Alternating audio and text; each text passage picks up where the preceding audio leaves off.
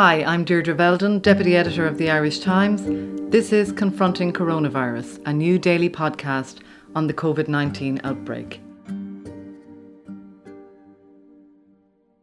So, what happens in a workplace when a case of COVID-19 is confirmed?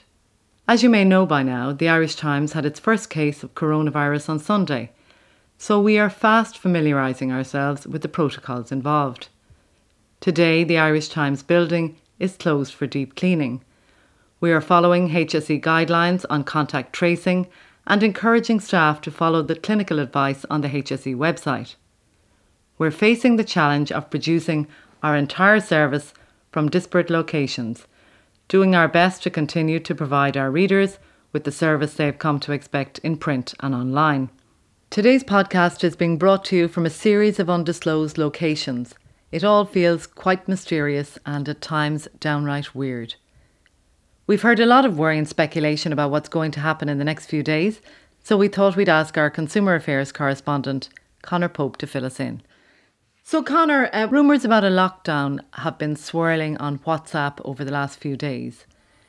If a lockdown does actually come, as it has to varying degrees in other countries like China, Italy, Spain and Austria, what does that mean? And what does it look like in those countries? Okay, well, the first thing I'd say is that people need to remember they're not going to hear about any lockdown if it happens via WhatsApp. They're not going to hear about it via Twitter. They're not going to hear about it via Facebook. They're going to hear about it through the traditional news channels like the Irish Times, like RTE and like government sources. Because over the last 48 hours, there's been a huge amount of panic, and an awful lot of people have got very scared when they've heard talk of the army on the streets and martial law and all these various different things that are simply not true. So people just need to take a breath and gauge where they're hearing their information. And that's a very important point, because that feeds into answering your question, which is the real enemy in a lockdown scenario is panic, and it is fear, and it is hysteria. Now, the reality is that if things get worse, like they very well might get worse, well, then you will see more shops closing. You will hear people telling you to stay in your home until we get through the worst of the crisis in order to flatten the curve, to use the phrase of the day. That does not mean that life comes to a standstill. That does not mean that shops will be closed and people won't be able to buy food. That does not mean that all social interaction with your family will end. The reality is that even in Northern Italy, which is the worst impacted place in Europe and the worst impacted place in the world right now, and even in the Hubei province of China and in cities like Wuhan, when they were in the middle of the crisis, when the lockdown was at its most severe, people were still going out and they were buying the necessities they needed to feed themselves and to feed their families. So the one thing I would say to people is they need to not panic. We'll get through this. We're in an unprecedented situation. None of us have ever been here before, but it's not going to last forever, and we're not going to run out of food. I guess it's clear that we are facing potential further restrictions, and I think that is becoming clear to people. Maybe not to the full extent of a lockdown, but certainly there will be more restrictions on people's movement in the coming days. What kind of things should we be thinking about, and how should we react to that? Well, I think we're a lot of Irish people are already very well set up for any kind of lockdown type situation. Most people have enough food in their cupboards, in their fridges, in their freezers to keep them going for a long time. That's not to say they're going to be eating exactly what they want every day over the course of 2 weeks or whatever it might be. But a lot of people at least have enough provisions in their homes to keep them going. And what we saw last week on Thursday and Friday, when there was this widespread panic buying across the supermarket chains, a lot of people were buying stuff that they will be able to use over the days and weeks ahead. I mean, so you're talking about an awful lot of people were buying dried goods, pastas, rices, tinned products. A huge amount of people were buying toilet paper. So people will be okay with, and I'm not talking about everybody, because there's going to be very vulnerable people out there who are going to be in a very difficult position, and those are the kind of people that we need to look out for. Because when I was in the supermarkets last week talking to people and just seeing what was going on, there were people being left behind. There was older people, there was people who were coming to the shops too late because they were working, and they're the kind of people that we need to be looking out for now. But the reality is, if we're told by the public health professionals that we have to largely stay in our homes for a week or for 2 weeks so we can flatten the curve and we can stop the illness getting out of control as it has done in other parts of the world, well then I think the vast majority of people will be able to cope with that. Whether or not they'll be able to cope with the boredom, on the other hand, is an entirely different question. So Conor, I know we're telling people not to go out there and panic buy supplies. Is there anything you would actually recommend people do buy? Well, I mean, it's always best practice to have enough food to feed yourself and your family for 2 weeks. And like in the United States, when they've been, where they're in areas where they have to go through catastrophes and, you know, on a routine basis, where there's flooding or where there's hurricanes or whatever it might be, you know, in the midst of a crisis, you should have enough food to keep you going for 2 weeks. And I think if most people who are listening to the podcast were to look into their cupboards, they'd probably have that already. Because what you need to be able to give yourself breakfast, lunch and dinner for a period of 2 weeks. Now, that's, as I said, pastas, rices, tin products, all of those tins that you bought 2 years ago that you've never actually used and you've often wondered why you bought them. You know, people will be able to raid their cupboards, they'll be able to raid their freezers.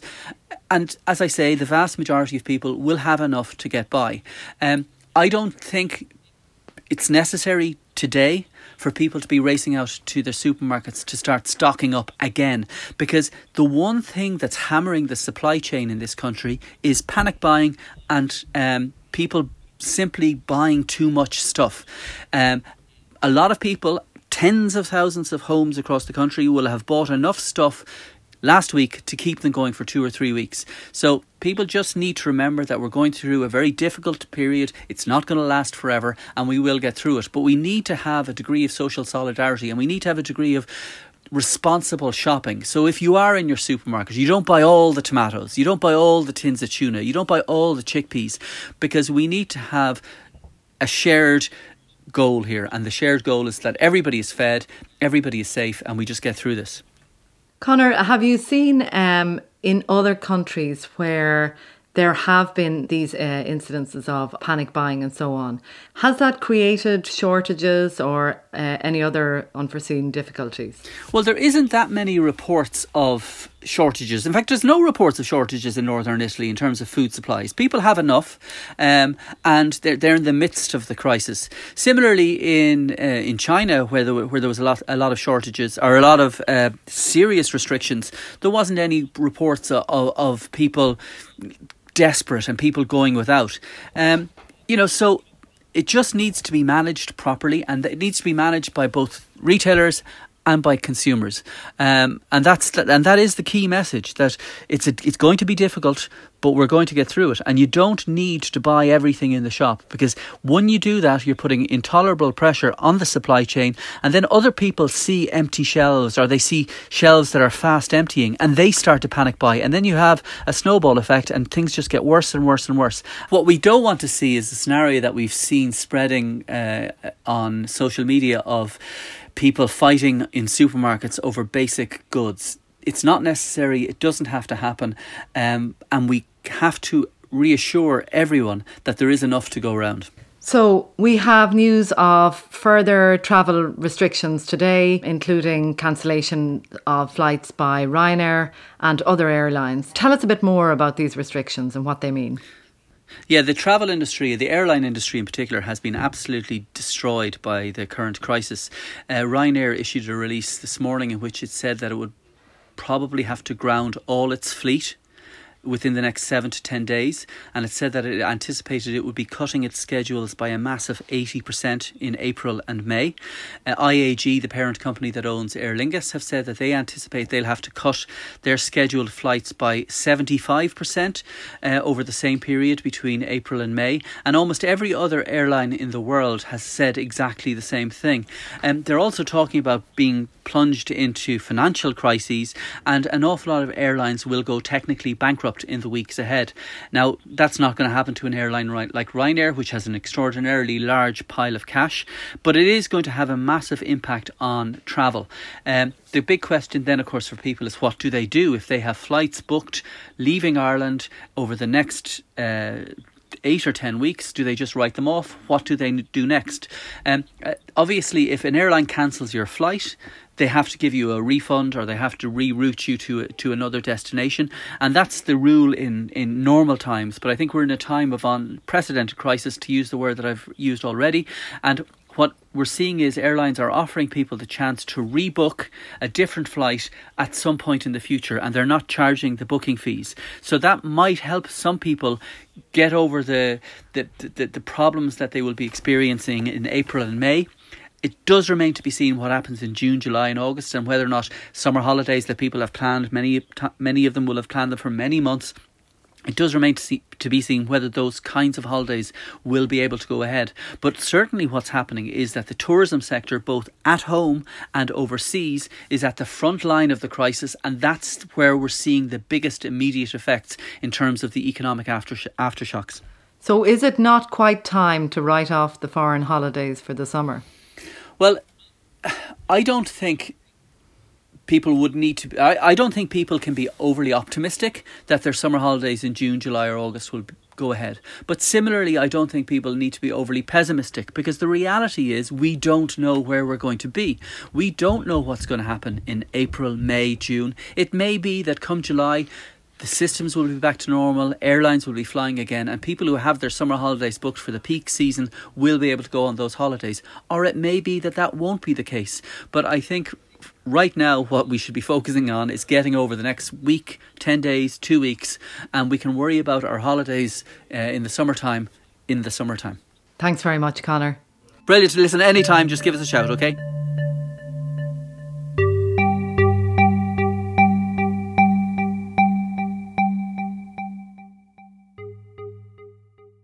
Health editor Paul Cullen. We've heard in the last couple of days that we have a surge of new cases coming.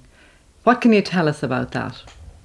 Yes, everyone expects a big rise in the number of cases reported by Ireland. The simple reason for this is that we're going to test more people. There's a huge increase in demand for testing.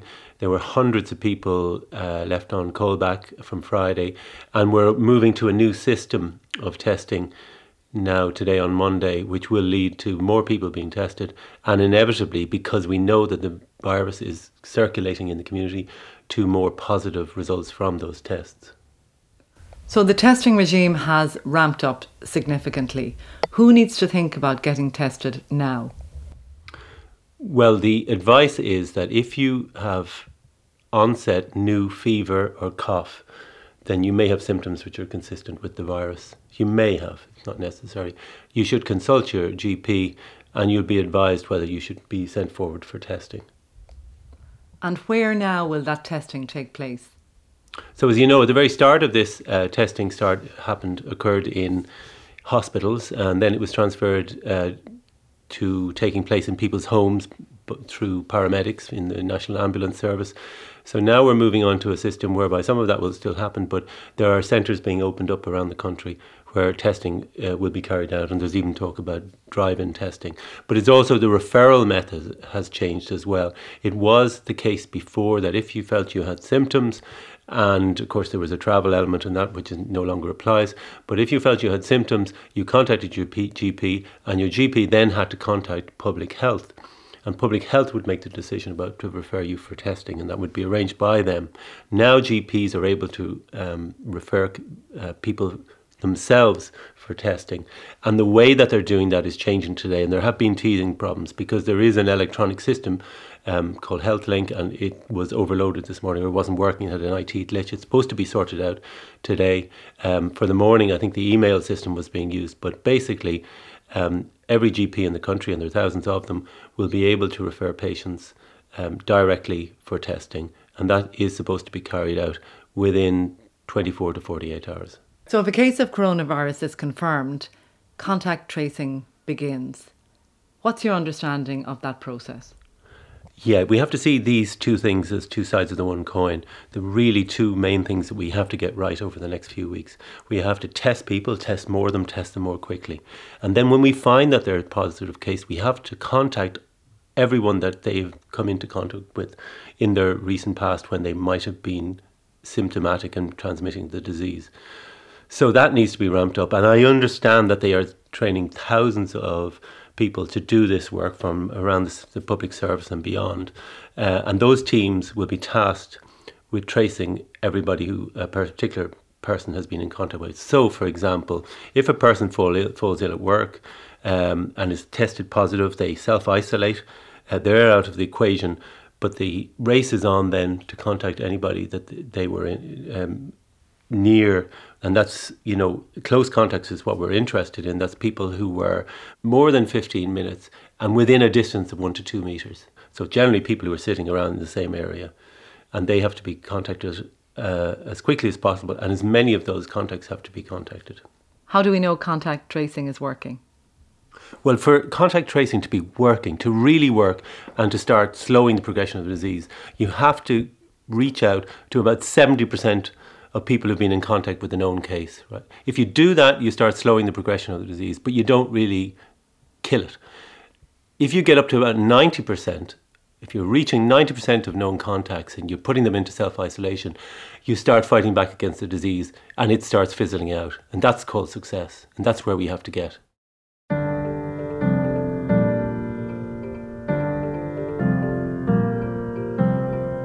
My thanks to Declan Conlon, who produced the podcast today, and thanks for listening.